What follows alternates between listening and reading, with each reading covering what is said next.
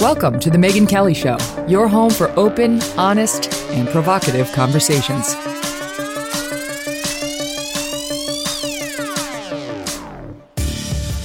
Hey everyone, I'm Megyn Kelly. Welcome to The Megyn Kelly Show. Oh, we have a fascinating show for you today. Fascinating. It's about artificial intelligence. I've been asking my team to line up a show on this, and we have the two greatest guys, the most brilliant, just greatest guys to talk about it with. Don't you want to know where this is going, right? Like, okay, there's Amazon Alexa, and then there's something called super intelligent computers that are going to take over the world and possibly eliminate humanity.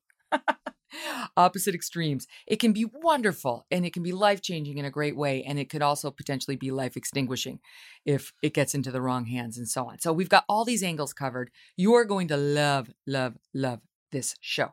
We're going to kick it off with a guy named Nick Bostrom. He's a professor at Oxford. He's the director of something called the Future of Humanity Institute. He's done so many things. He's been a teacher at Yale. He did his postdoctoral fellowship at Oxford. He's the founding director, as I say, of this Future of Humanity Institute. That's at Oxford as well. Researches the far future of human civilization. Professor of philosophy at Oxford. He has been included in Foreign Policy's Top 100 Global Thinkers list repeatedly. He was listed by Prospect Magazine in their list of world's top thinkers. You get it? Sensing a theme? And he's probably best known for his incredibly best-selling book, Super Intelligence: Paths, Dangers, Strategies. It's been recommended by everyone from Elon Musk, who's a huge fan of our guest, Nick Bostrom, to Bill Gates. And he is one of the leading thinkers on where superintelligence, what it is, where it's going, and how it needs to be handled. That's sort of where the machines become smarter than the humans. We're going to talk to him. Then we're going to be joined by a guy named Andrew Ng. He's also incredibly brilliant. I'm so excited to talk to these guys. He's the founder of deeplearning.ai, co-founder of Coursera. Coursera is huge. This is the world's leading massive open online courses platform. He's also an adjunct professor at Stanford. He was the founding lead of the Google Brain team. He coined the term Google Brain. He was the chief scientist at Baidu, which is China's Google. There's no Google in China. This is China's. I mean, this guy's he's led a 1,300 person AI group for China's Google. All right. So he's basically been in charge of everything. He's a globally recognized leader in AI. And I would describe him as more of a happy warrior when it comes to AI, very optimistic about it and what it can do. I'm going to talk about how it could change your life for the better. And I think you're going to be delighted with the show. And I predict you'll be sharing it with everyone you know. Okay. So we're going to start with our guests in 1 minute. Real quickly, here's this.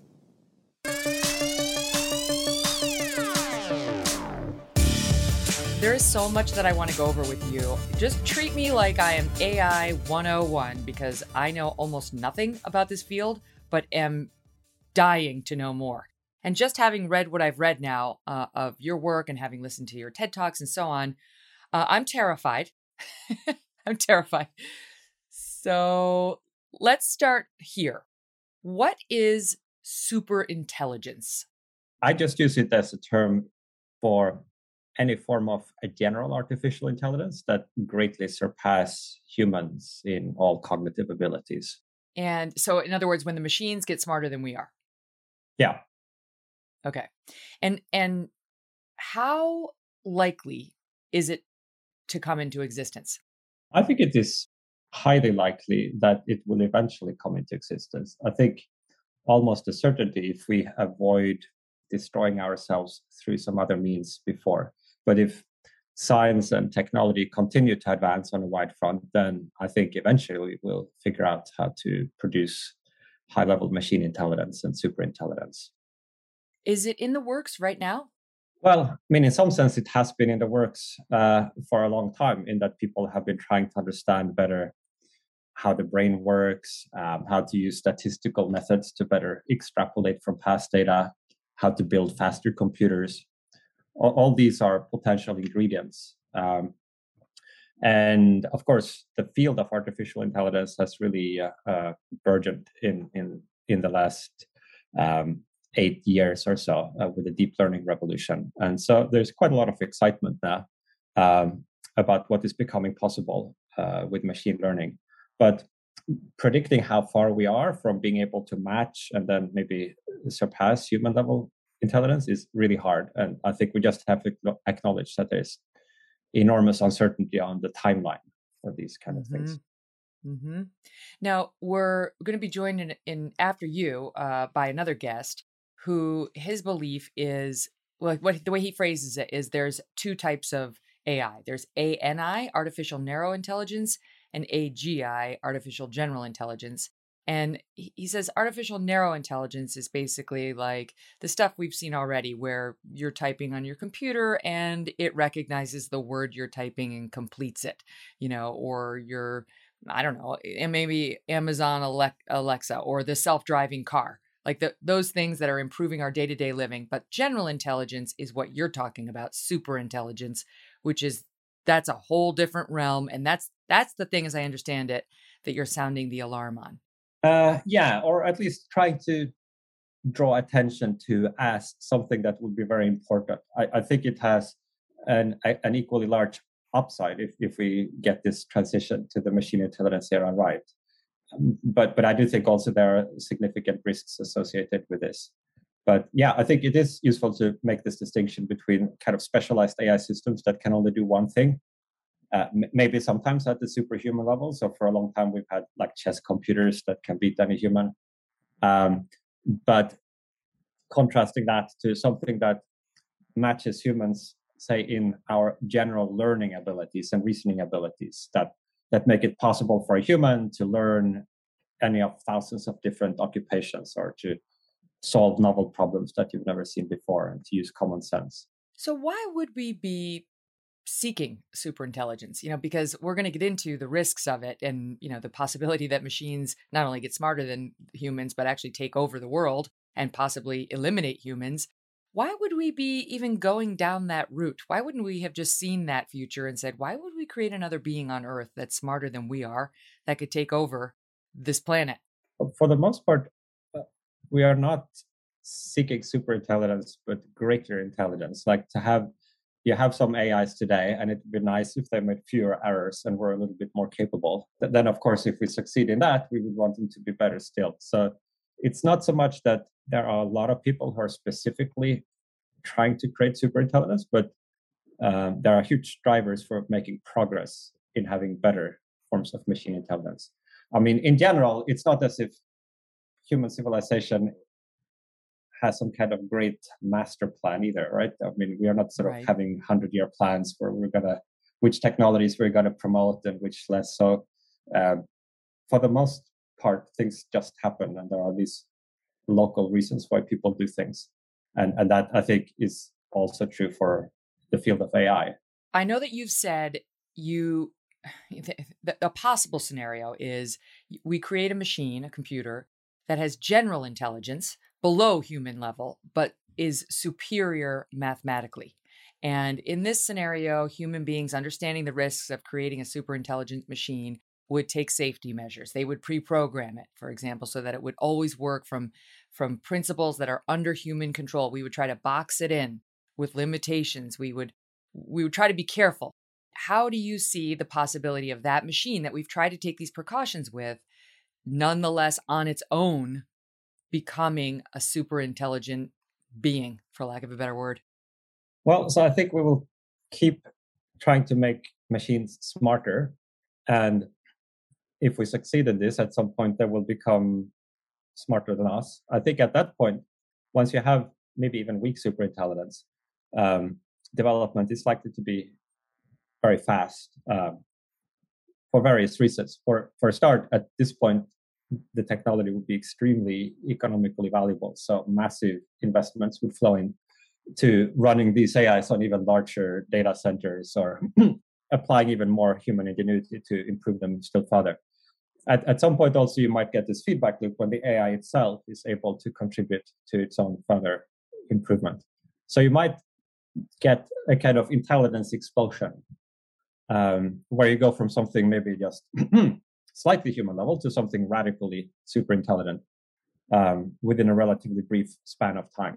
And then the question becomes, would we be able to steer what such a super intelligent system would decide to do. Like it would be very powerful for basically the same reasons that we humans are very powerful on this planet today compared to other animals. The gorillas are much stronger than us, and cheetahs are much faster, and yet the fate of the gorillas depend a lot more on what we humans decide to do than on what the gorillas do. So if you have something that radically outstrips us in terms of its general intelligence, its ability to strategize, to develop new technologies, then it might well be that the future would be shaped by its preferences and its decisions. And it might be non-trivial for us to make sure that those are aligned with our human values, especially if we need to get it right on the first try. Right. You've been saying that for a while, saying if we're going to do this, we have to make absolutely sure that they are aligned with our human values, and there are all sorts of dangers in doing it anyway. I mean, who's going to determine what the values are, and what if not everybody's on the same page, and what if we do it but it gets into the wrong hands, and people misuse it and so on. But let me just stick with the gorilla thing. That's interesting. So I mean, because I've heard you use the example of the tiger too. The reason the tiger gets in the cage is and can be controlled by us is because we have superior intelligence to it. So it may be more powerful, more lethal, but we're smarter. And so we can trick the tiger into the cage and keep it there. And the same is true of the gorilla. And so in the scenario where we have a super intelligent machine, we're the gorilla. Well, that would be one type of scenario or one type of risk that could arise from future advances in AI, that the AI itself somehow takes over or runs amok or is poorly aligned. I think there are also scenarios in which we maybe manage to tie it to our purposes, but then we do with it as we have done with practically every other general purpose technology in human history, that we've also used it for a lot of bad ends, to oppress each other, to wage war against each other. And so that's another way in which advances in AI could turn out to be harmful if they become a means of kind of amplifying human conflict, or if they empower more people to develop other dangerous technologies. Like maybe you could use AI to more rapidly invent new biological warfare agents or something like that might proliferate. So I think there are several distinct classes of dangers that one would have to be aware of as we move into this future. Well, I mean, you think that if you're the creator of it, you can control it, right? You can program it such that it won't get smarter than you, and it won't. How could you? I look at the computer on my desk. How could it ever control me? How's that? It doesn't seem possible that because you're not talking about robots running around, threatening us with knives and guns. You're talking about this thing sitting on the desk, getting smart enough that somehow it's controlling humans. And you think about that in the abstract and you think, how could that doesn't make any sense. How could this thing sitting on my desktop ever control me? Yeah, I mean, presumably not the thing that actually sits on your desktop now, but I mean, you're right. It's easy enough to not develop super intelligence for any one individual or group, but I think it's likely that we as a civilization will nevertheless do it. And I think actually probably we should be doing it. I see it kind of as this portal in a sense that all plausible paths to a really great future will eventually go through. Now, it might be that it would be wise for us to go a little bit more slowly as we approach this gate, so we don't kind of slam into the wall on the side. We certainly should be very careful with this transition, but I think it's kind of unrealistic to think that everybody, all the different countries, all the different labs would decide to refrain from pushing forward with this when it has such enormous potential for positive applications in the economy, for medicine, for security, for arts and entertainment, for practically any area at all where human intelligence is useful, which is pretty much any area. So I think our focus should be not so much should we do it or not, but like how can we position ourselves in the best possible ways. Do the research in advance, say on how to align, to find scalable methods for AI alignment, try as much as we can to build cooperative institutions and norms and practices around the deployment of AI, and then proceed cautiously. But can you walk us through that scenario for people who don't? I mean, this is a big concept for folks who don't work in your field. how could it ever be that the machines would take over? I mean, I know you've spoken about, look, it could happen. They could be controlling us. They could control all the other computers and things. Humanity could cease to exist. And we need to be cognizant of this possibility. But how? Well, I mean, so if we look at, say, humans who have caused a lot of mischief over the course of history, that it's for the most part not because they use their own personal bodily strength to like wield the sword and go around chopping people's head up. It's they've used maybe their pen or their voice to issue commands to persuade others, and then thereby to exert great influence. So those modes of action would be available even just to like a laptop, right, sitting on a desk. If it could print text on a screen, I think that's already enough for a sufficiently great intelligence to be very powerful. But of course, there is no reason to think it would have to stop with these indirect methods. You could maybe persuade humans to be your arms and legs, to do your work in some lab, to develop different robotic systems that you could use or hack into, or maybe develop some kind of nanotechnology that would then give you more direct actuator access to the world. I think there are many ways with a sufficient level of intelligence to kind of think above and around and through humans and achieve your ends. It's also likely that if we develop this, we would want to give them access to a lot of stuff, because that would make it more useful, right? If you could have an AI that drives your car, that's more useful than an AI that just sits and tells you how to drive the car. If it could run your factories, if it could pilot your airplanes, maybe we will have a lot of robots by the time this transition happens, so that there would be an even more ready-made infrastructure for it to tap into. Well, let's talk about the factories, because I've heard you say that this super intelligent computer, or these computers, could, quote, create nanofactories covertly distributed at undetectable concentrations in every square meter of the globe that would produce a worldwide flood of human killing devices on command, and that AI would then achieve world domination. What? That doesn't sound good. No, and I think there is a kind of, I mean, it's kind of almost by definition impossible for us to know exactly what the best strategy would be that would come into view if you were a malicious superintelligence, because kind of by definition it can think much more deeply in the strategic space than we can. But I think what that particular scenario is meant to illustrate is the idea that one of the things that a superintelligence certainly could do would be to invent new technologies that we can already see are physically possible, that we haven't yet, however, been able to actually manufacture and build, because they involve a lot of detailed work to kind of figure out the specifics. But if research were done on a digital timescale rather than on a kind of slow biological human timescale, then these futuristic technologies might become available quite quickly after you have superintelligence. And then using those futuristic technologies would possibly be one way to leverage its power and get a kind of advantage. Not the only one, but I think that's one possible path. That whether it would be specifically by developing nanorobots or whether there's some other technologies that we haven't yet thought of, I think we'll just have to be agnostic about. It makes me think of the movie War Games, to go back to the 1980s when I grew up. And in War Games, they created this computer that could help with nuclear war and planning out the war games that the United States was going to be engaged in with presumably Russia. And they couldn't stop it. The computer sort of got a mind of its own. It was going to launch the missiles anyway, even when they had figured how to like turn off the computer. But when they were trying to deal with it, first one guy says, why don't you just unplug the damn thing? Right. And that wasn't going to work. And then even when they found a way of telling it to stand down, it wouldn't stand down. It had a mind of its own and it kept going. Just to bring it to sort of an example that a lot of people may have seen.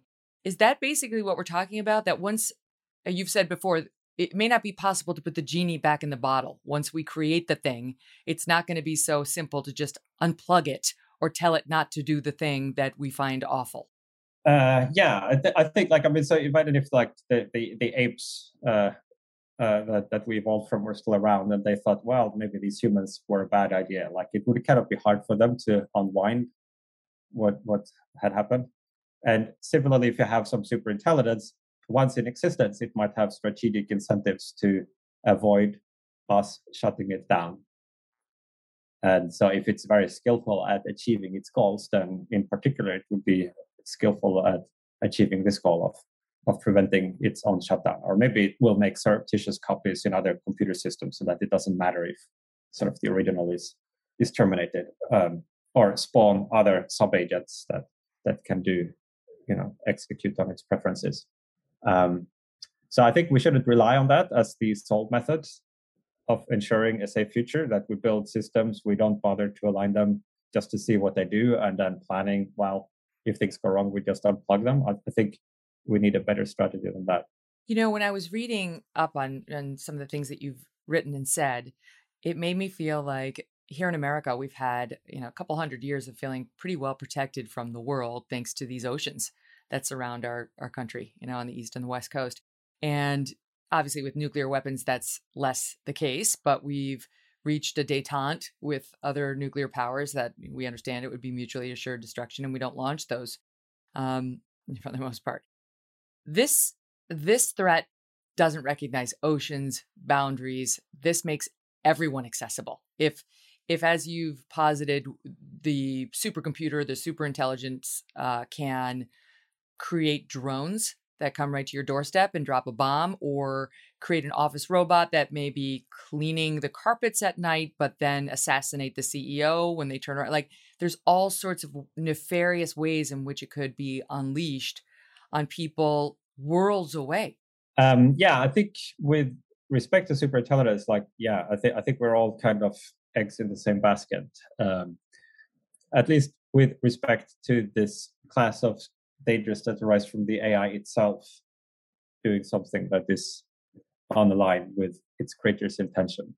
I think we have a common cause there to try to figure out how to align these systems.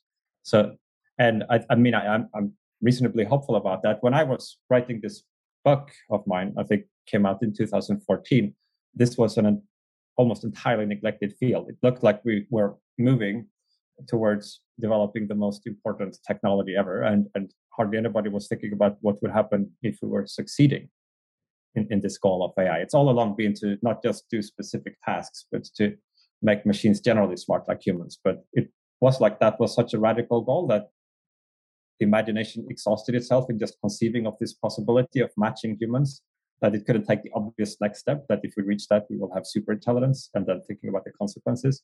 So drawing attention to that was a big part of the reason for writing this book. But since then, there has now sprung up a kind of technical subfield of people doing serious research and actually trying to figure out how to align, arbitrarily capable AI systems by harnessing their ability to learn, to make them better able to learn and understand what our intentions are when we ask them to do something, or what to train them on specific tasks.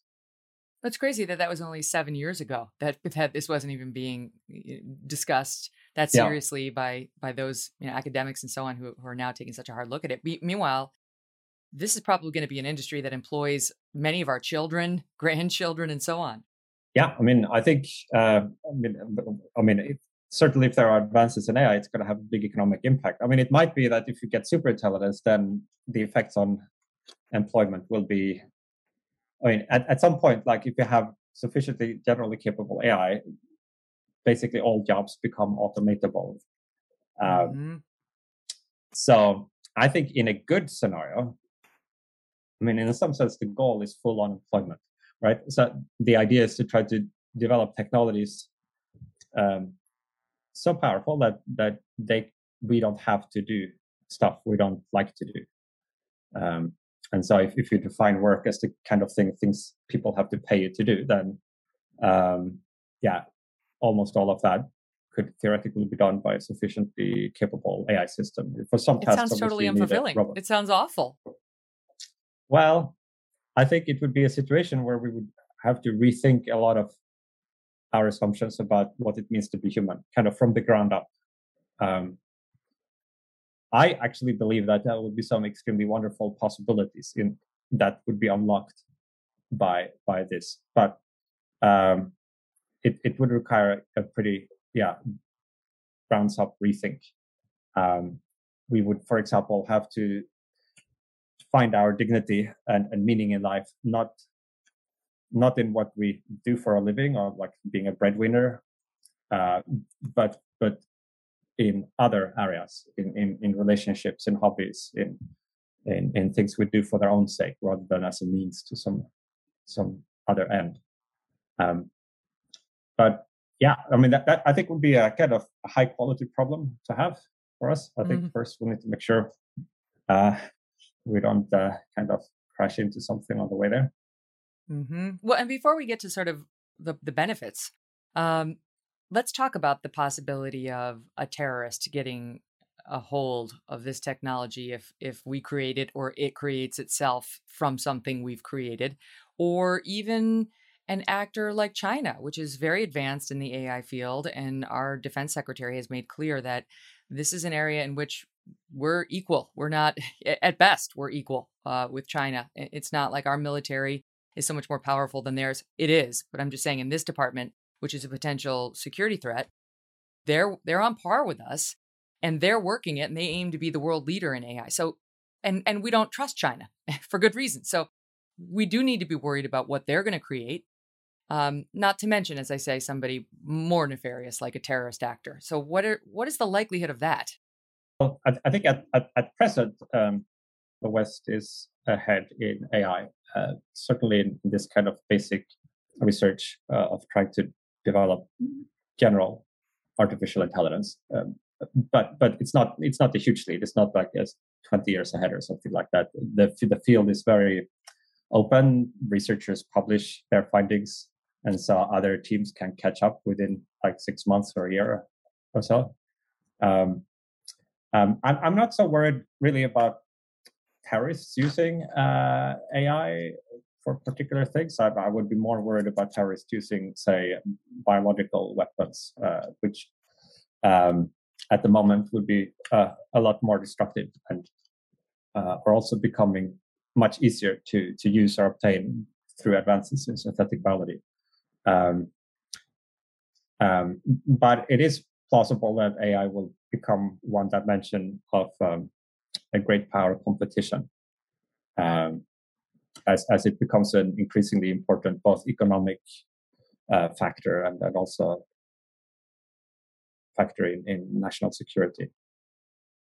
Because I know you've said that the first superintelligence to be creative will have a decisive first mover advantage, that there will be a lot of power in being the first one to come up with it. And so, I mean, how worried should we be that somebody not all that friendly to the United States will be the person who has it?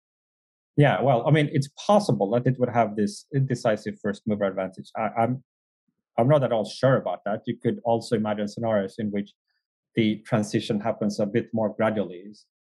If it's not like an overnight or over week thing where you get from human to radical superintelligence, but suppose it takes several years, then you could easily have multiple labs or countries being more or less going through this transition in tandem, and you might then have a multipolar outcome.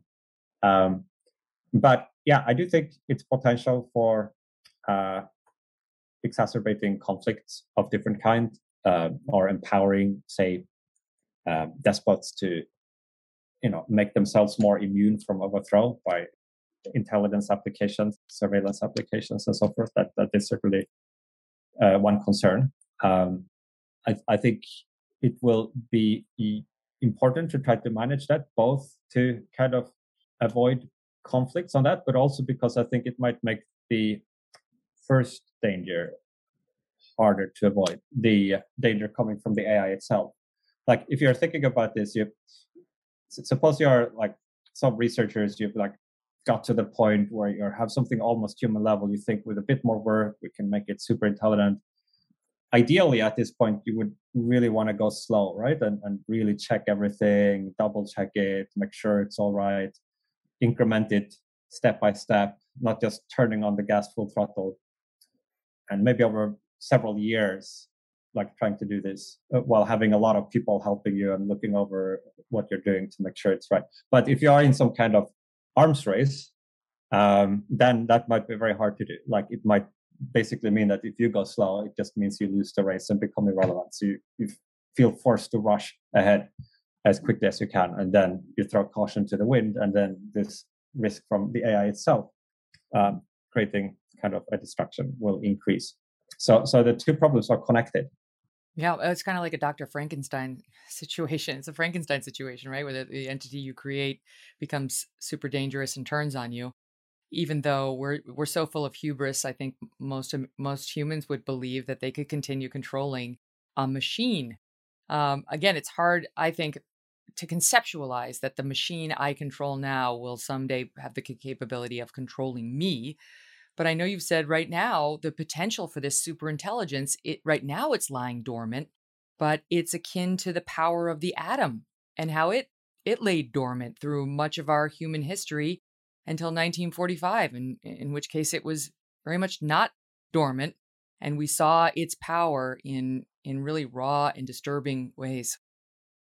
Yeah, I think in general, we are kind of reaching into this giant urn of invention. This is almost like the picture of human history. We've reached in, we've pulled out one ball after another, one idea, one technology. And I think we've kind of been lucky so far in that, for the most part, the net effect of all this technological progress has been hugely positive.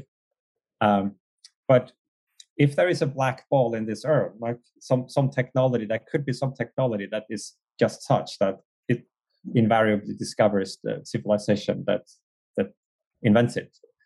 It looks like we're just going to keep reaching into this urn until we get the black ball, if it's in there, right? And while we have developed a great ability to pull balls out of the urn, we don't have an ability to put them back in. We can't uninvent our inventions. So it looks like our strategy, such as it is basically just to hope that there is no black ball in the urn. And I think not just AI, but some other technologies as well could be potential black balls. I alluded to synthetic biology before, which is one area where we might discover means that would make it a lot easier to create kind of highly enhanced pathogens. In some sense, we were lucky with nuclear weapons. They are enormously destructive, but at least they are hard to make, right? You need highly enriched uranium or plutonium to be able to make a nuclear bomb. And that requires large facilities, huge amounts of energy. Really only states can do this.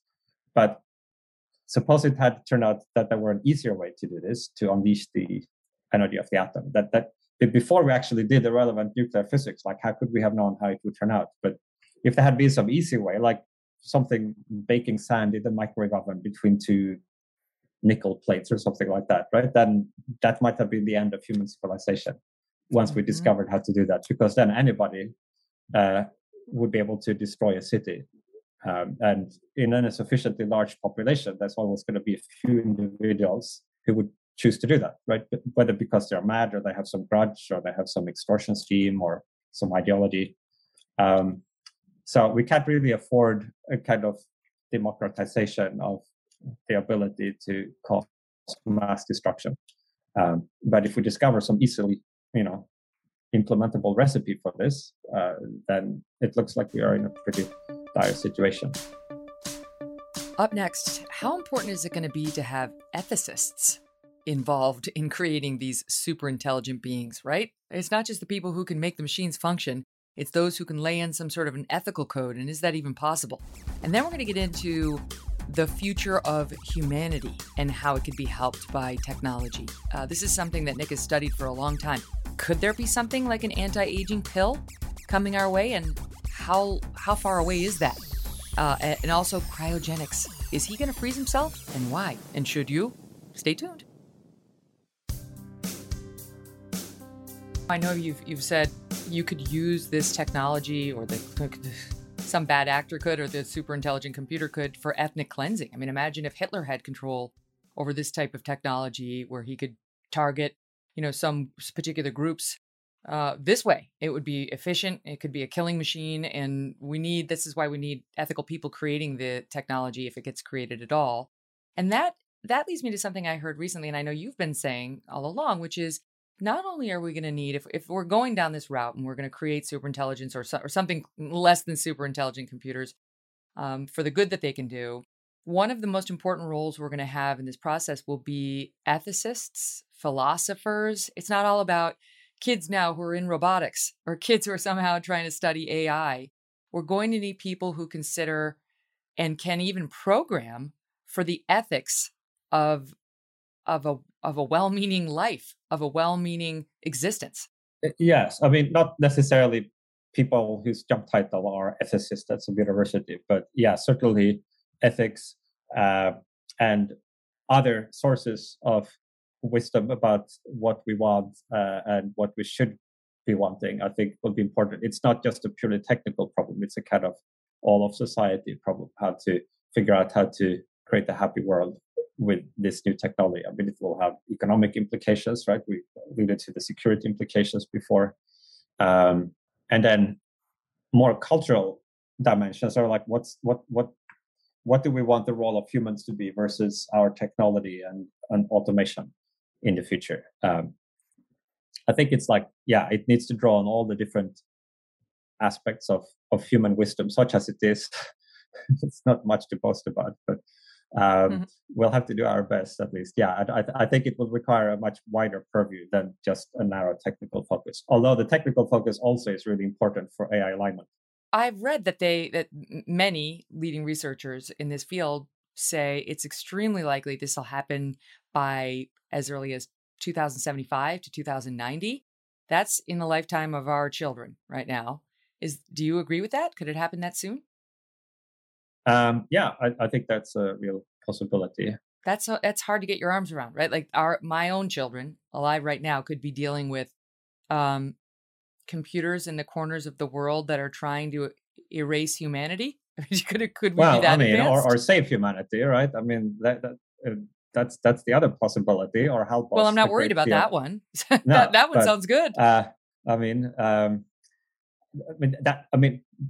would be what people are aiming for, almost universally. Or that, like AI researchers I've spoke, like they're quite usually quite well-meaning and idealistic people. Some are just curious about what they're doing and think it's fun. Some have a kind of vague general sense of wanting to do something good for the world. So I think the intention is positive, and it's just the outcome that there is more uncertainty around. Mm-hmm. Right, because the dark side is this could be more dangerous than any pandemic, than nukes, than catastrophic climate change. This could be, more than an asteroid. That this could be the thing we're not really paying that much attention to your example about what was going on in 2014. That really is an existential threat to humanity on the Earth. And on that front, one of the things I wondered in reading about you, Nick, is whether do you worry about anything other than this? I mean, if this were my world that I were immersed in full time thinking about it, I don't know that I'd worry about anything else. Would I worry about the crime rate? Would I worry about the erosions of free speech we're seeing? Government power growing too large? Some of it relates, but do you walk through the day worried about nothing other than this?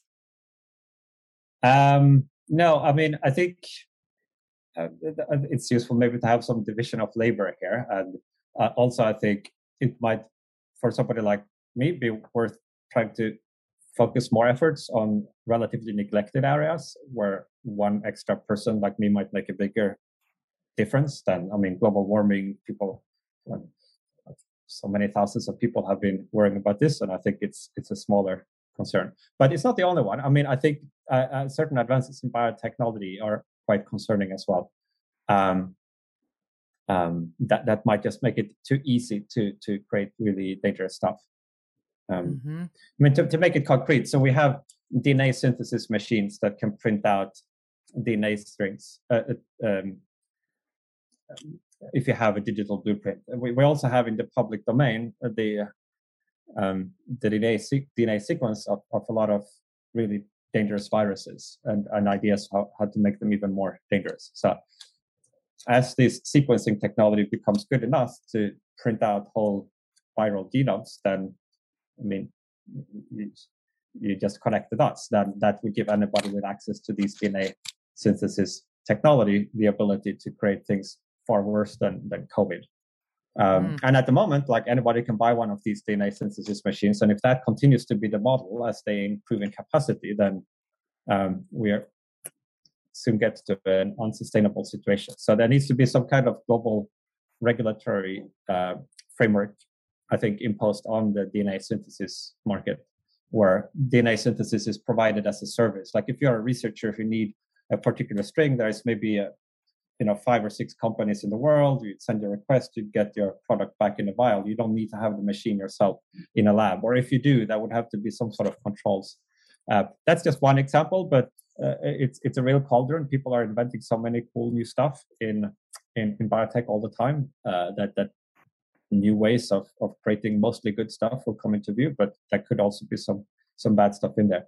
And it's a kind of wild west at the moment. The ethos is very much open science. Like, yeah, let's encourage biohackers. Let's just make it available to all, because that's nice. Everybody has equal access to it. But with some technologies, like with, say, nuclear weapons, we don't think that's the right way. And I think biotechnology will have to similarly change to something what is quick. Yes. So, yeah.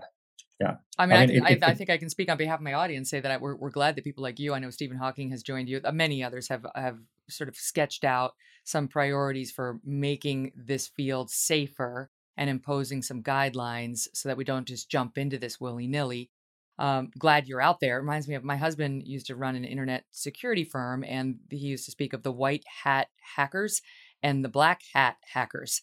And, the Russians have black hat hackers who will try to get into your bank accounts and your private information and so on. And he was in a firm that he would say he employed the white hat hackers who understood how to do all that stuff, but would try to stay one step ahead of the bad guys to protect you. And it seems like this is a field where everyone needs to have the same devious skills, but we have to make sure we have more people employing them for good than for bad. Let me switch it with you for 1 second, because I do know that is it transhumanism that you've described yourself as into, being transhumanism? I think like your proselytization about the medical field and what could happen for humans during our lifetime to make life better, to improve life when it comes to these scientific advances, made me feel hopeful. A potential anti-aging pill, the potential to bring one back thanks to cryogenics after one dies. Can you just talk about that a bit?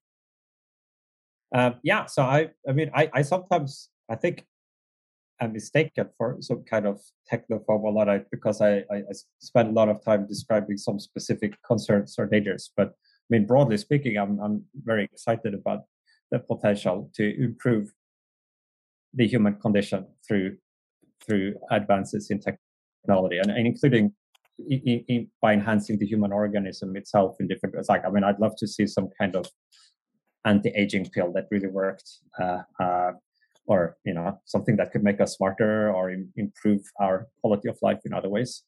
And so sometimes that's referred to as transhumanism. I don't tend to use the word very much because a lot of people use it for a lot of different ideas. Yeah, now it's confusing. Some of which are kind of kooky. Meanings. Yeah, and it attracts some kind of miscellaneous folk that I wouldn't necessarily agree with on all issues. So, but yeah, I think there's a lot of room for improvement.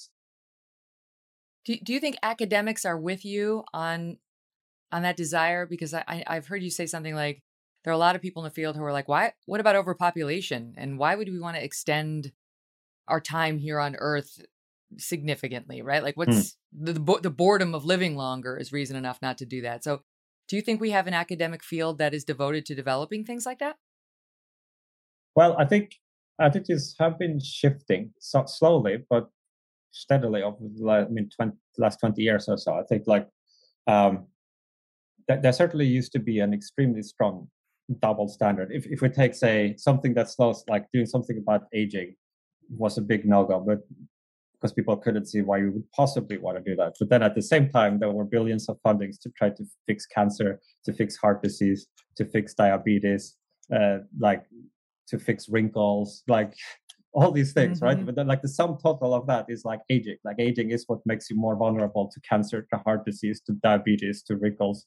And so for exactly the same reasons that you might not like these diseases and symptoms, for the same reason you might not like the underlying thing that is creating a huge fraction of all of that. So it's not as if there was some weird special reason you would have to have for favoring life extension or anti-aging. It's just exactly the same reasons that apply in all its other cases. But for some reason, there was this mental block that a lot of people had that I think actually it was because the anti-aging thing seemed unrealistic and fanciful, so it was not evaluated by the same standards that like a pill that is slightly better for treating some cancer would be evaluated. It was more evaluated by reference to some traditions or like some kind of spiritual wisdom where you're supposed to accept the fact that you're going to die, and that's a sign of wisdom, and you should come to terms with it rather than fight against it. So it was kind of, the issue was placed in that mental bucket rather than this is something we can actually work on and make. Yeah, but you raise a good point. If that's your mindset, then why get chemotherapy? Why not eat as many trans fats as you want, right? Like that we all take steps to prolong our lives, even when we get bad diagnoses. Yeah. Even though we may be people of faith and understand how this is going to end eventually. Yeah. I mean, to take care of your body seems good. I mean, it's not to say that in all circumstances, extending life further. I mean, if you're kind of have a life that's not worth living, you're in some respirator and you just kind of kept alive under horrible conditions like that, I'm not sure it's a great boon if that can be like 2 years of that rather than 1 year. But if you have a good quality of life, if you're healthy, you enjoy life, maybe you can contribute to society in some way, then that seems something that is definitely worth preserving. Or just if we can improve our senior years, I mean, we've all watched our parents or grandparents deteriorate mentally. Some would argue we're watching it right now with our president. Okay, that was an aside. But we've all watched that and thought to ourselves, oh, I don't want that for them. And if you could create a situation where we could live to our 80s or 90s, forget beyond would be delightful, but even that old, but sharp with mental acuity, why wouldn't we want that? It'd be great. But can I ask you? Go ahead. Yeah, I'm like, if and when it actually is possible, like if there is actually a pill on the market at some point that does this, then I think a lot of the people who were previously expressing skepticism would kind of quickly come around. How far away from that are we? Well, I mean, from curing aging altogether, I mean, I think it seems quite hard to do that. I mean, maybe superintelligence would expedite that. Like, I think actually a lot of these things would happen soon after superintelligence. But other than that, I mean, we've been kind of on the verge of curing cancer now for the last 50 years, right? So we've made small incremental progress. So the superintelligence is going to make us live forever and then kill us all off. Something to look forward to. Well, now, one or the other. Yeah, one of those. Right. They may have buyer's regret. Can we talk about cryogenics for a minute? Because this was something, that I think most of us grew up thinking, as I'm told now wrongly, Walt Disney had himself frozen so that he could be brought back to life. But cryogenics is a real thing. And I know you're in favor of it. Can you talk about it for a minute? Well, so it's the idea that we know that at sufficiently cold temperatures, basically all physiological processes stop. So, I mean, things last longer if you put them in your freezer, right? But if you put them in even colder temperatures, like in liquid nitrogen, then they can last for hundreds of years with basically no change. So the idea is if somebody dies today, if you freeze them, then you preserve whatever is there. And of course, if you thaw them up, they are still dead because their tissue, well, A, that was the original thing that killed them, and B, the actual freezing process creates additional damage. But if you think that technology will continue to improve, then maybe at some point in the future, the technology will exist to reverse whatever originally caused their death and to cure frostbite, the kind of damage that happens during freezing. So if you just preserve somebody long enough there, then there's some hope that the technology will one day exist to bring them back to life.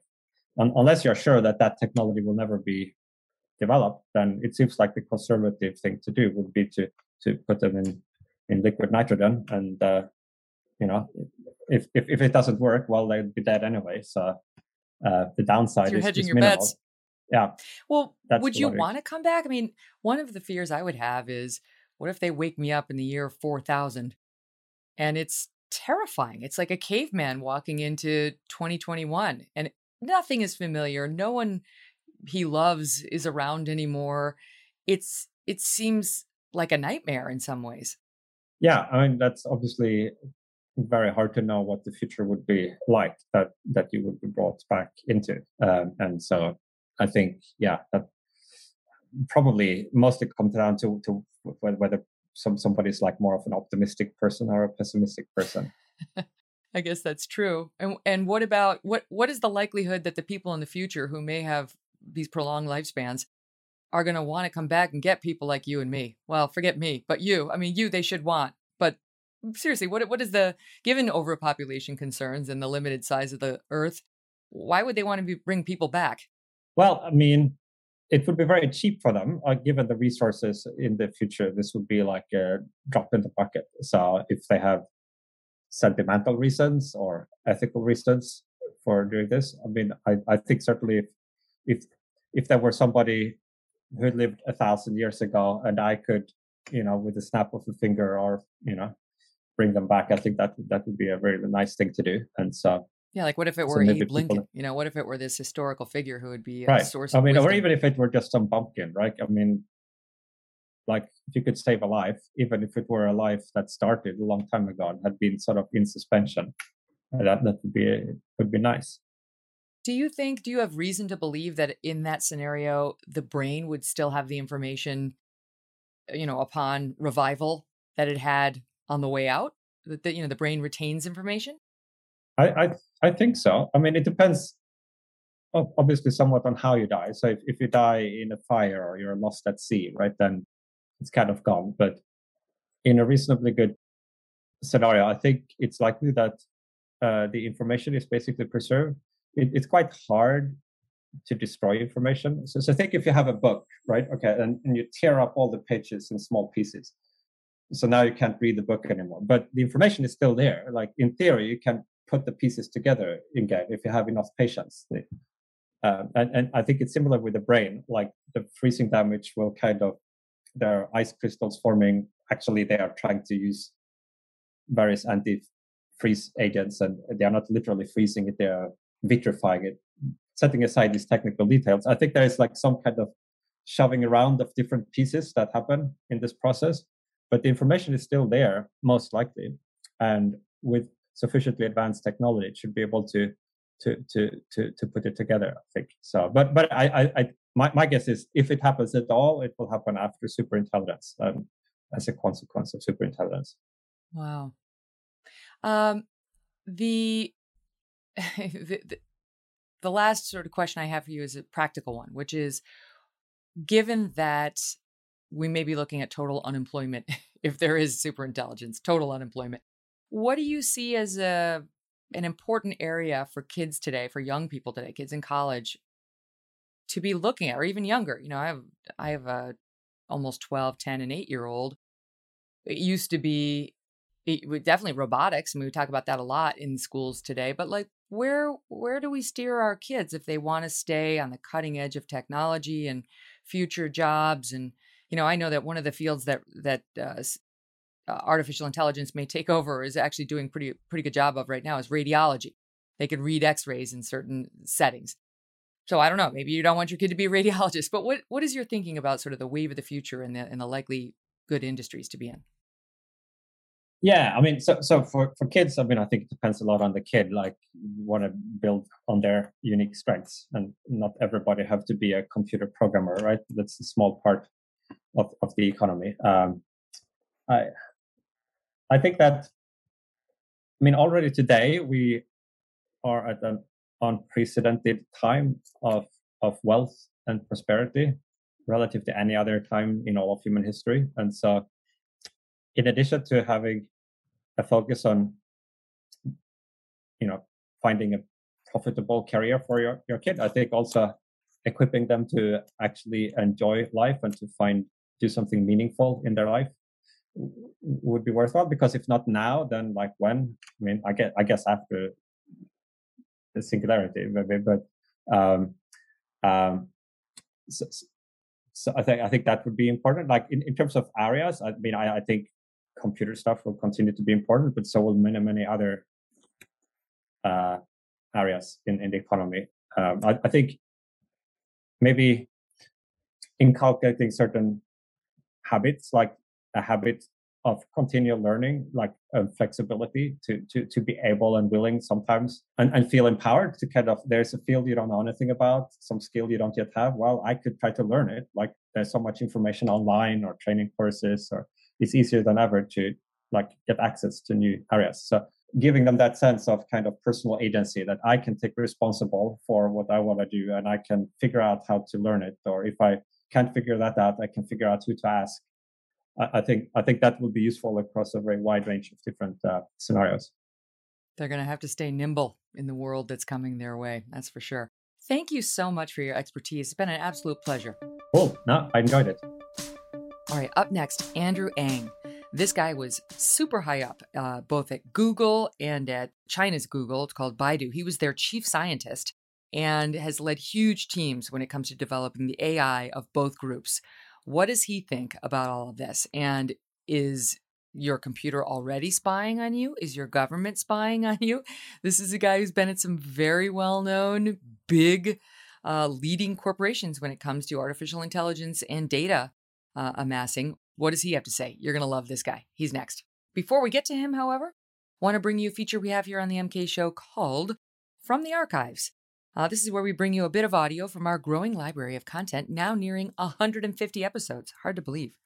Today, we're going to go back to our 69th episode, and one of our most popular, with Tulsi Gabbard, a veteran, former Congresswoman, who shared with us some stories of her time in the military, in Washington, D.C., and in the media ringer. Here's just a bit on that, on the way she was covered during her 2020 presidential run against now President Biden and VP Kamala Harris. Take a listen. The ones who were writing about you, of course, this is the mainstream press is left wing, were writing bad things. And the ones who control the airwaves weren't giving you any airtime. That's exactly right. And that's where, you know, the evidence of this kind of facade of a democracy comes to the forefront, because you really have these corporate media interests who who most care about ratings and entertainment and how they can create conflict, you know, on a debate stage, or push a narrative that they think will get more eyeballs to their screens, and I put social media in this category as well, combined with a party that pre-selecting who they wanted voters to hear from. And so that's where you saw a lot of, hey, you know, they're changing the standards for the debates as they go along. You know, just as, you know, hey, okay, we're ticking up a little bit in the polls where we think we're going to qualify for another debate. Oh, sorry, rules changed, you know, the day before, or right when, you know, those new polls were coming out, and just other things, you know, the Democratic, the DNC saying, hey, you know, all presidential candidates, if you want to be featured in any of our publicity that we're putting out, then you got to fork up, I think it was something like $175,000 to the DNC just to be included in their, you know, social media videos or whatever. And I'm just like, no, I'm not going to do that. You know, I got, you know, people across the country who are giving, you know, $5, $10, contributing to my campaign because they believe in the kind of leadership that I'll bring, and the message and the truth that I'm sharing with voters. And they're certainly not giving me a whole bunch of money to go and then pass it on to the DNC. And so ultimately that's where we saw time and time again, even small thing, it's not that small, but things that went unnoticed. For example, you know, CNN had a bunch of town halls where they featured different candidates. They only gave me one. Most of the other candidates had more than one. And someone called me one day and said, hey, you know, I'm going through my CNN, it's not DVR, but if you go to CNN's, I guess, digital library, they had, you could replay the town halls of all the different candidates, They're like, you're not on here. Like, it's just not, it doesn't exist. There's no option to find your town hall, but I can find every single other Democrat who ran for president on here. And so there were things like that, and more forward blatant things that made it very clear that if the media makes a decision not to allow voters to hear from you, then voters really don't have the ability to make an informed decision in a true democracy. And then B, the reality is that if you want to talk about issues, if you want to get information to people so they can make this informed decision, then clearly running for office is not the way to do it. Gabbard has just struck a new deal with Rumble, the video social network YouTube competitor. So I think we're about to hear a lot more from her in the weeks to come, and good. And we, in the meantime, will keep bringing you more of our best episodes from the archives. Up next, Andrew Ng. You'll love him.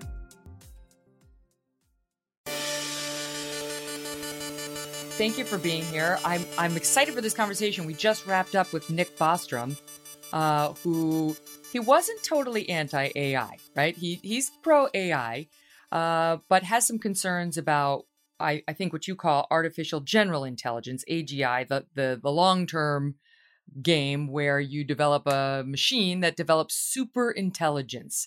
So let's just start there. What's your take on the likelihood that we will develop super intelligent machines in this century? Nick Bostrom is an interesting character. AI is the new electricity. It's transforming tons of industries, revolutionizing the way we do things in the United States and around the world. As for artificial general intelligence, I think we'll get there, but whether it'll take 50 or 500 or 2,000 years to make computers as intelligent as you or me or other people, I think that's a really long-term open research project. It's an exciting question. I like 2000. 2000 makes me feel better than by the end of this century when my kids are still, God willing, alive. I think that one of the problems with the whole field of AI is confusing in this way. There's one type of AI called AGI, artificial general intelligence, things to do anything a human could do maybe someday, and artificial narrow intelligence, which is AI that does one thing really, really well and is really valuable. Turns out over the last 10, 20 years, we've had tons of progress in artificial narrow intelligence, those AI that do one thing really, really well. So people say accurately, there's tons of progress in AI. I agree with that.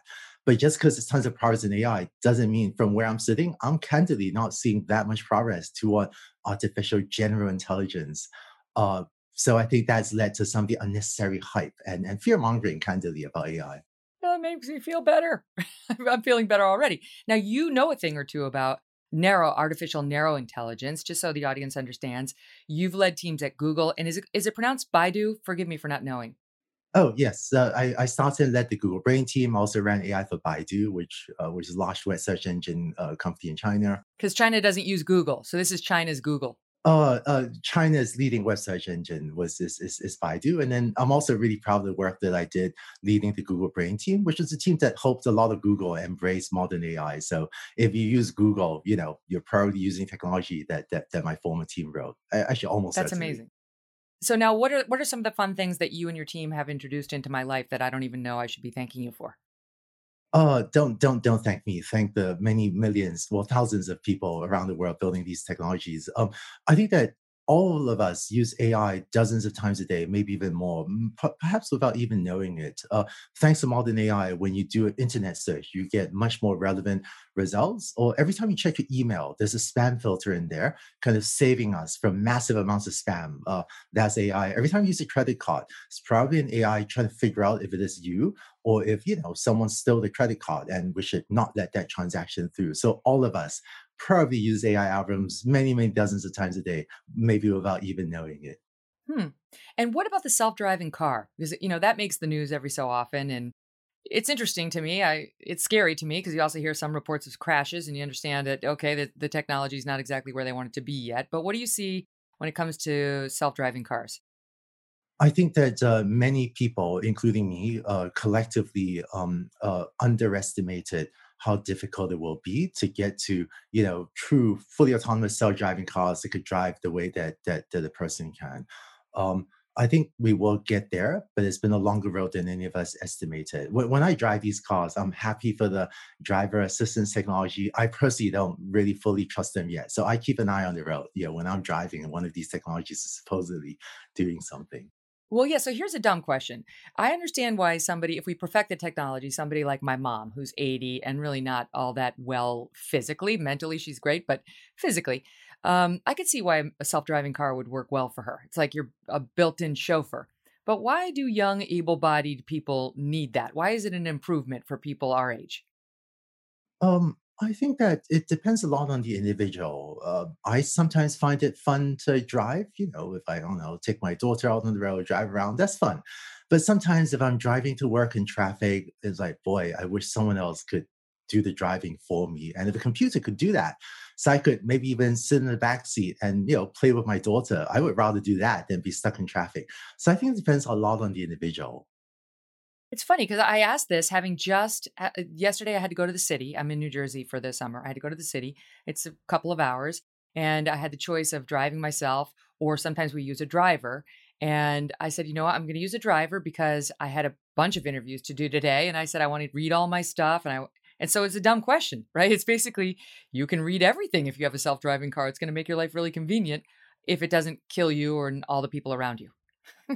And again, I think I know you have kids, right? My kids are really Yeah. young. Part of me worries, when they grow up, will they ever get in a car accident? So when my daughter grows up, if there's a computer that can drive her safer than if I were to drive or she were to drive herself, I think it'll make all of us better off. How far It's one away of are the things. we from that? The AI world, we keep on, we've made a lot of predictions, and sometimes we're not very good at predicting the timeline by which on which this will happen. I think that self-driving cars are kind of getting there in limited environments. So I'm seeing exciting progress. For example, if you're driving around in a constrained environment of a port, shipping stuff, or in a mine, or sometimes on a farm, that's actually kind of getting there. If we're willing to rejigger some of the cities, I think we'll be there pretty soon. I don't know. I think it'll still be quite a few years. I still be many, many, many years before we can drive in downtown New York or downtown New Jersey. Hmm. Yeah, I understand that they're not as good at picking up things like the hand signals that a construction worker might be issuing to you. They don't totally understand those things yet, so they're not quite where they need to be. Okay, so let's talk about other ways in which AI is going to be helping our lives and how you see it. Because one of the things that Nick said that concerned me was we're probably headed toward total unemployment, total eventually in the distant future, once the machines become as smart as we think they're likely to get. And that concerns me. I don't know what life looks like if nobody works for a living and if the machines are in control of everything. So what does the journey from here to there look like in terms of technological advances? I think that total unemployment, I'm actually skeptical it'll ever happen, or if it does happen, it may be, I don't know how many thousands of years away. Um, it turns out just let's demystify AI. What can we make AI do? What can we not? It turns out, to get a little bit geeky and technical, almost all of AI today is about input to output mappings, such as input an email. Output, is it spam or not? Or input a picture of what's in front of your car and output the position of the other cars. Or input an X-ray image and output a diagnosis. Does this person have pneumonia or not, or some other condition? So that's sort of the one idea, input output, that is creating 99% of the value of the economic value of today's AI system. Turns out this is a ton of economic value. The large ad platforms have an AI that inputs an ad and some information about the user, and outputs, are you going to click on this ad or not? Because if you can get people to click on more ads, there's direct impact on the bottom line of the large ad platforms. So it's creating tons of economic value. But frankly, this input output thing, if we think about how much more people do, this is so much more people can do. I don't think anyone in the world has a realistic roadmap for getting to AGI. So I think sometimes that concept has been overhyped and fear mongered.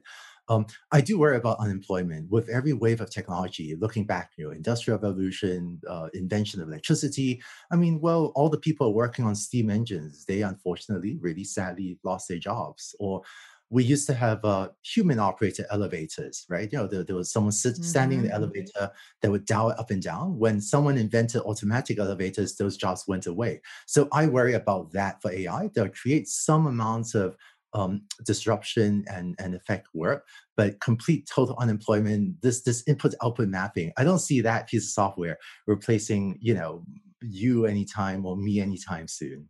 Can you talk about the radiology thing? Because I read about the work being done at Stanford with the AI and radiology, but the conditions have to be just so. Can you just talk about that? Sure. So I think that I'm excited about AI and its potential to improve healthcare. But actually, some of my friends and I worked on AI that can input a picture of an X-ray and output, what's the appropriate diagnosis. And it turns out we were able to show in the lab that we could diagnose or recognize many conditions as accurately as a board-certified, highly trained doctor radiologist.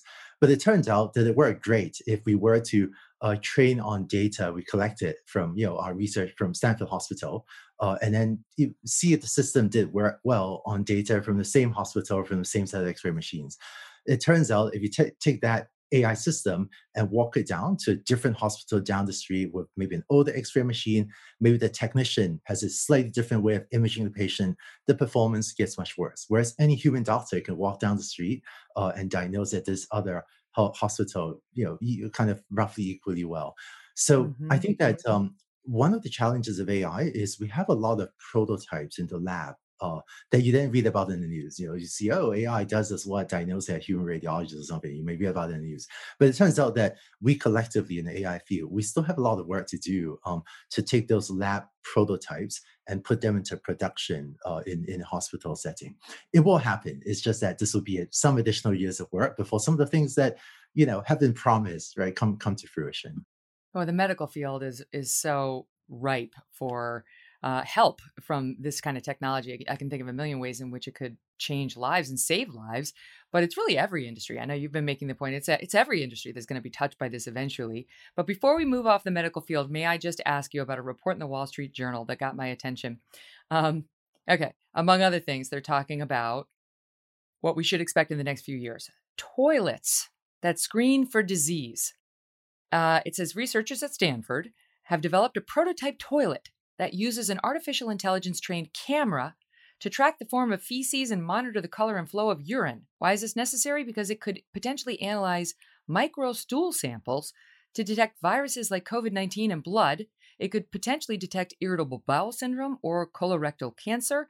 And here was the part, forgive me, because I'm really just a 12-year-old boy at heart, that I wanted to ask you about. So the toilet could identify individual users by scanning their anus's unique characteristics or anal print. Now, no one wants an anal print going off to some AI researcher, but this is happening. This is actually, they're saying these units could cost between $300 and $1,000. They could be rolled out in the next couple of years. Is this what life is going to hold for us?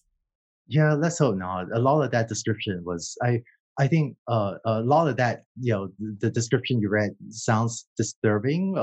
Having said that, I think there are doctors that have to do many disturbing things for the good of the patients. But I think I don't I think a lot of us will not want this in our homes anytime soon. But we'll see. No. Hey, doctors got to innovate. We'll see what the FDA approves and what seems to be appropriate for patients that may need it, even if it doesn't seem like the right thing for everyone. Because that's going to turn into one of these things where you get false alarms every other day and you're in the doctor saying, oh, my anal print suggested I've got colorectal cancer. I don't It just, know. it's Sounds like fraught. there's a ton of internet memes to be created off what you just said, Megan. Listen, as somebody who's on camera for a living, a lot of my life, there are limits to how far I'm willing to go. And I think I speak for a lot of people. So what about the other industries? Like how else could AI improve or negatively impact our lives over the next 10, 25 years? One of the challenges I see is AI, as of today, has clearly transformed the computer software, the consumer software internet industry. Use a website, the launch website operating, app operating companies, almost all of them, or maybe all of them, use AI to great effects. One of the challenges that still faces us, is ahead of us, is figure out how to use AI to improve, transform, create value for all of the other industries out there. So, for example, one thing I'm personally passionate about is manufacturing. I think that for American manufacturing to be more competitive, the road forward is not, to try to just try harder to do the jobs that were around 20 years ago. I think it's America and frankly all nations around the world should race ahead to figure out how this technology can work for manufacturing and for all those other industries. So, for example, it turns out that in many factories around the world today, there are tons of people standing around using their eyes to inspect, a manufactured thing like automotive component or pill bottle or food and beverage, or like a food component to see if there's a defect on it.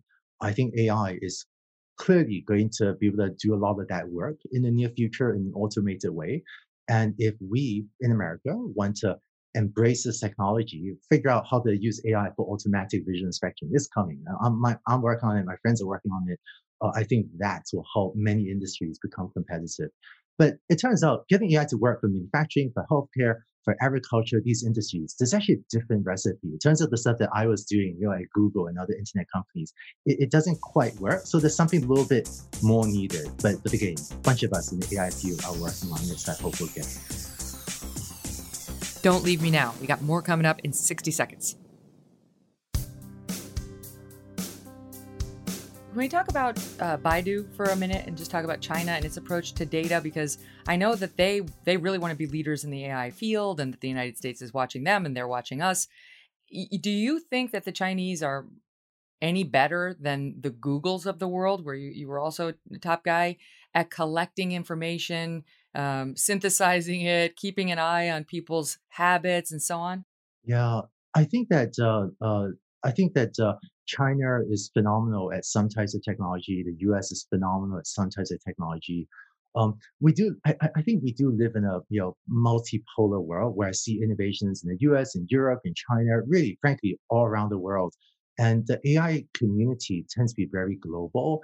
There is a global network where researchers, where researchers in Singapore may publish a paper, and then like 2 weeks later, it's running in some site in the United States, and then someone in the UK will read it too and figure out something to apply and deploy in Europe. So I think we live in a global world where different teams sometimes collaborate and different teams sometimes compete.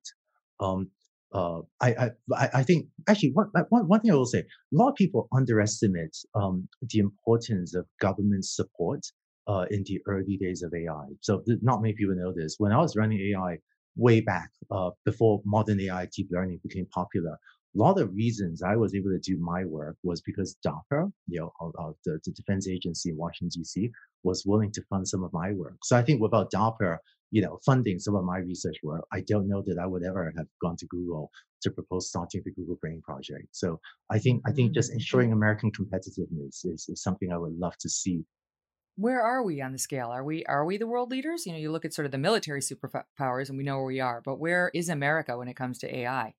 I think that the two leading countries in the world in AI are quite clearly, the U.S. and China. I think the U.S. is the world leader in a lot of basic research innovations, but this is not a lead that we should take for granted, and we just got to keep on working really hard.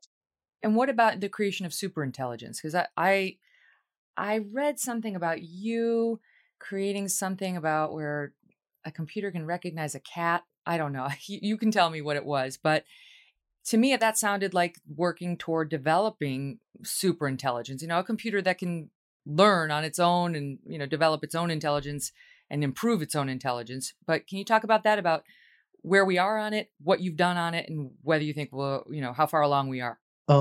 Yeah, the cat result. When I was in the Google Brain team, one of the early results we had was we built an AI system called the neural network and had it watch tons of YouTube video. Basically had it, sit in front of the computer and watch YouTube video for like a week. And then we asked it, hey, what did you learn? And to our surprise, one of the things it learned was it had figured out, or it had learned to detect this thing, which turns out to be a cat. Because it turns out when you have an AI system watch YouTube videos for a lot, it learns to detect things that occur a lot in YouTube videos. So people faces occur a lot in YouTube. figured out, how to detect that. But also a lot of cats, right? There's another internet meme on YouTube, so they also figured out how to detect that.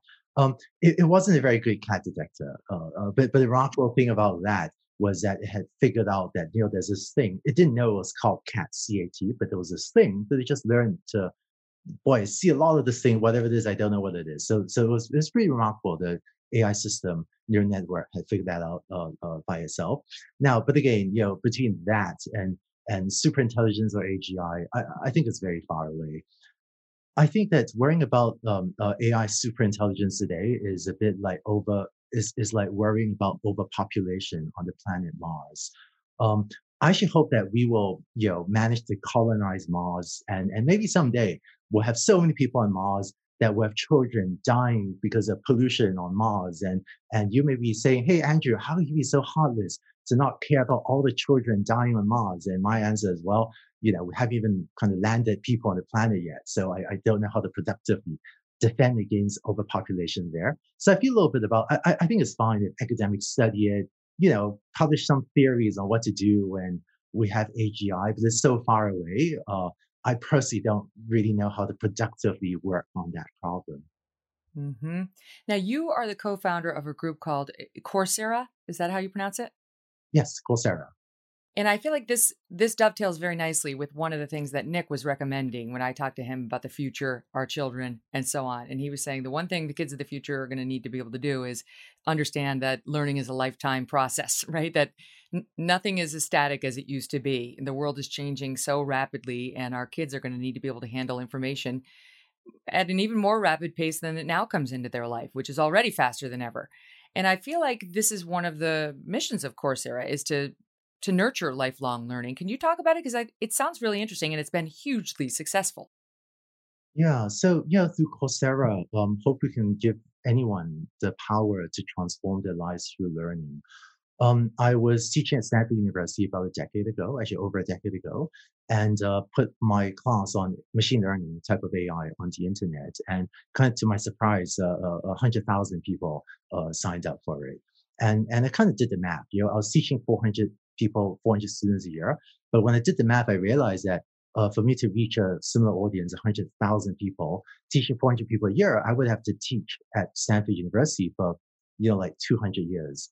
And so based on that early traction, I got together with a friend to start Coursera to create a platform that now works with over 200 universities and other institutions and companies in order to create online learning courses that pretty much anyone in the world can access.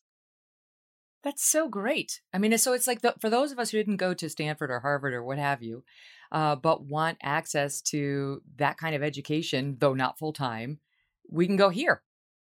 Yeah, in fact, to actually, I'll share two thoughts relevant to all of you watching this.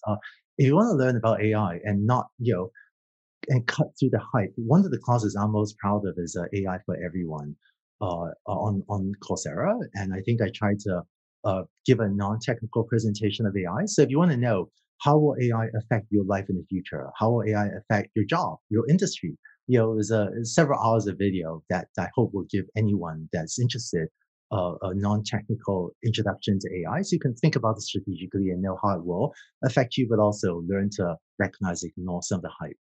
Um, Hmm. there's one other trend I'm excited about, which is, with the rise of tech, I think I hope we'll eventually shift toward a world, and this is relevant to all of you, with children, for example, but I hope we'll shift toward a world where almost everyone will know a little bit about coding.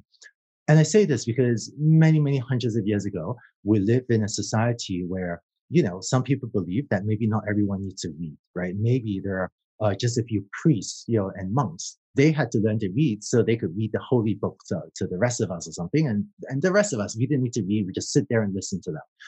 Fortunately, society wised up. And now with widespread literacy, we've figured out that it makes human to human communications much better. I think that with the rise of computers in today's society, for good and for ill, this is a very powerful force.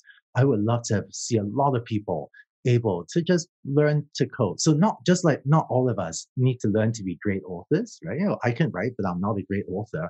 I don't think everyone needs to be a great programmer, but for many of us, there will become a time where if you're if you could write a few lines of code, get your computer to do what you want. Just like literacy has created much deeper human to human communications, I think if everyone can kind of learn, a little bit of coding or computer literacy, then all of us can have much deeper interactions with our computers, and it'll be a very Hmm. powerful tool for all of you in the future. Well, it certainly had a massive impact on your life, just reading your background. How did you get into it at such a young age? It was your dad, I understand? Yes. So my dad's a doctor, and when I was a teenager, I was born in the UK, but I was living in Singapore at the time.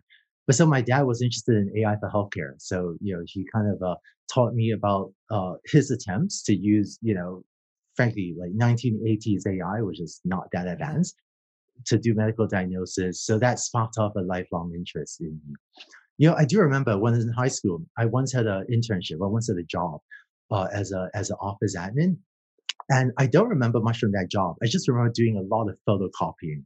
And even I was like whatever, 15, 16 years old. I remember thinking, boy, if only why am I doing so much photocopying? If only we could write some software, have a robot or something, do all this photocopying, maybe I could do uh, something even more interesting and more valuable. And I think that for me was part of my lifelong inspiration to just write software that can help automate some of the more repetitive things, so that all of us collectively can tackle more challenging and exciting things. Well, it's so great because I tell you, I went out to Google and I spoke to a bunch of executives there a couple of years ago. And I know that they try to give the coders some stress relief, some like a break, because it can be very intense work. And one of the stations on campus was sword fighting. I'm like, this is so great. They just because you spend all day doing that. It's very intense, and you do need a mental break, a break for your eyes, a break for your body. So it's just a totally different way of approaching the workplace. Yeah, I think I find that I think coding is hard work, but I find that almost when I look across our society, I think almost everything is hard work, right? When I walk into manufacturing plants, some of the work that my company Landing AI does for manufacturing, I see the men and women on the manufacturing shop floor, and they're really smart at what they do. And then I meet up with my friends from Google, and I think they're really smart at what they do. I think that the world is a challenging has lots of challenging, intellectually stimulating or physically challenging work for us to do, and hopefully AI tools can help make things a little bit better for everyone. Well, I like that you sort of decide where you're going to put your energies because I understand looking at you today in your blue shirt, it is no accident you are wearing that blue shirt. And it is one of the areas of your life in which you've chosen to simplify and streamline your decision making. Yeah. I think, yeah, a few friends have asked me, there's actually a Quora post. I think someone actually asked publicly, why does Andrew wear a blue shirt all the time? So I used to wear either blue or like a light purple, but then I realized every morning is like, oh, do I wear a blue shirt or a purple shirt? Blue shirt, purple. I can't decide. It's like, forget it. I'm just buying a full stack of blue shirts and just do that.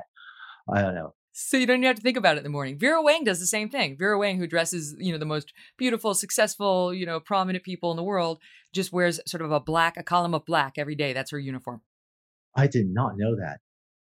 because she doesn't want to think about it. Same as you. Yeah. Turns out there is a downside to this. One day, one of my friends was working on an AI for fashion thing. And I tried to express an opinion. I said, well, if you want to do AI for fashion, how about this? How about this?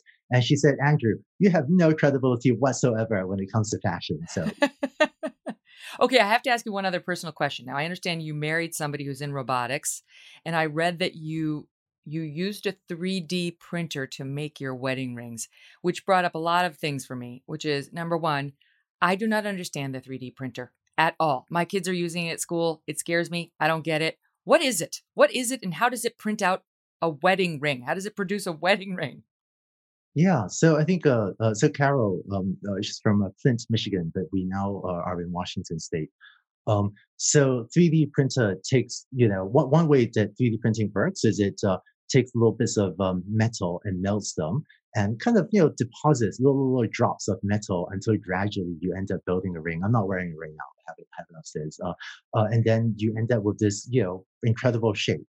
Whatever you can, almost anything you can imagine and program into a computer, it can just by putting little drops of plastic or little drops of metal or some other substance, just create this incredible 3D shape that's maybe difficult to manufacture by other ways.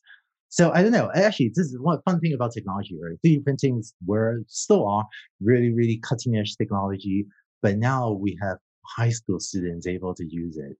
I hope we like that for AI too. Frankly, I find that today AI seems a little bit mysterious, maybe a little bit overly so. But actually, last week I was chatting with a few high school students in different parts of the country, talking about they're taking online AI classes from Coursera or from whatever, and now we have um, high school students able to do things that, if done just 5 or 6 years ago, would have been a chapter in a PhD thesis at a place like Stanford, right? So Really? I think Like what? actually, so one thing happened to me. I was attending a fair, maker fair, where I met, this student that was demoing his robot that was taking pictures of plants, trying to figure out if they were diseased, if they had a disease on the leaves or not. So I looked at his work and I thought, boy, if this had been done 5 or 6 years ago, this would have been a chapter in someone's PhD thesis at Stanford University. And you know what? I asked him, "How old are you?" And he said, "Oh, I'm 12 years old." Oh So my this is gosh. today's world. No, no, no. So this is today's world. I think anyone in the world, can go and learn this stuff and then implement this.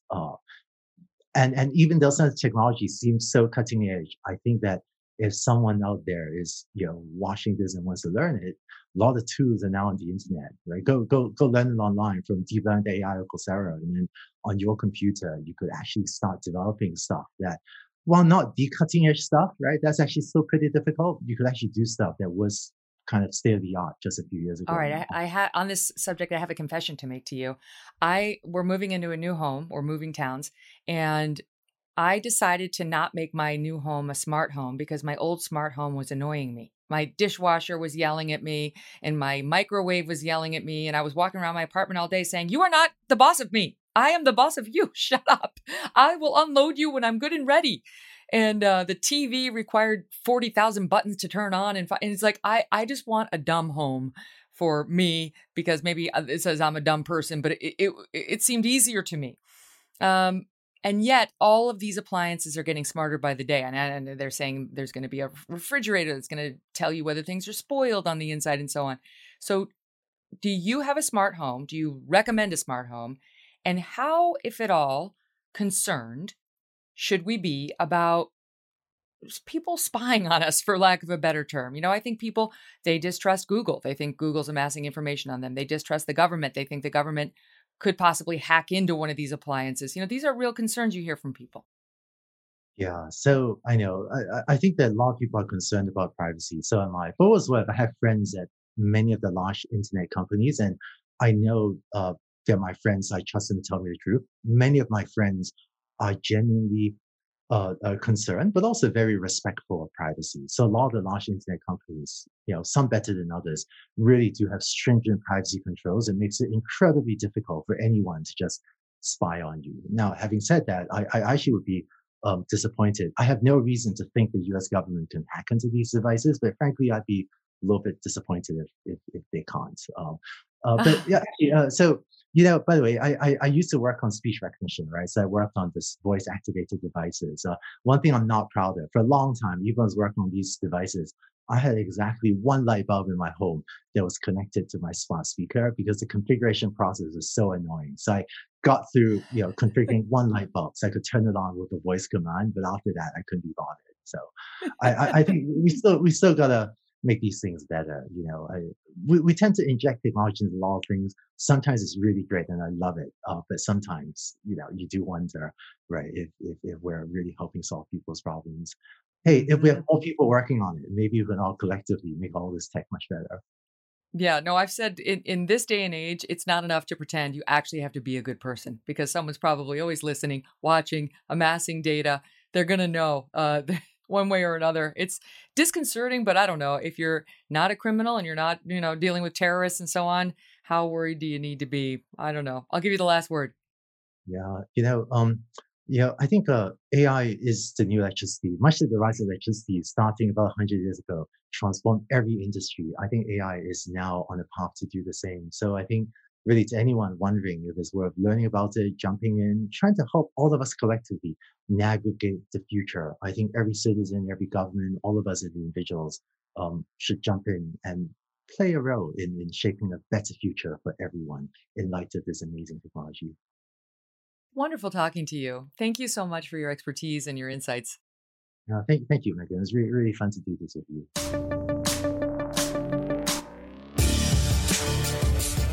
So, as I mentioned in our other episode this week, we're scaling back a little for this week and next week on our episodes, just as we get ready to launch on Sirius. My team, especially my team, has a lot they need to be doing. So we're going to launch 5 days a week starting on September 7th. But in the meantime, we're a little bit of scale back schedule for those of you wondering. But our next guest, who's going to be coming up on Monday, is one we've really wanted to have on for a while. Controversial guy because he worked for Trump, and he's been completely excoriated by the mainstream media. But fascinating and really smart dude, Stephen Miller, is going to be here. Used to have him on the Kelly File all the time. Then you saw what the press did to him when he went on inside the Trump team. But even just, I've spent years talking to him. There is no better person to talk to if you want to understand what's happening in this country with our southern border, our northern border, and our approach toward immigration in general. So I'm really looking forward to the conversation. Stephen Miller, Monday, don't miss it. In the meantime, go ahead and subscribe so you don't miss it. Download, give me a 5-star rating while you're there, and give me a review. Let me know what you think. What do you think of AI? Are you in favor? And what would you like me to ask Stephen Miller? Taking your thoughts right now in the Apple review section or wherever you download your podcasts. Thanks. Thanks for listening to The Megyn Kelly Show. No BS, no agenda, and no fear. The Megyn Kelly Show is a Devil May Care media production in collaboration with Red Seat Ventures.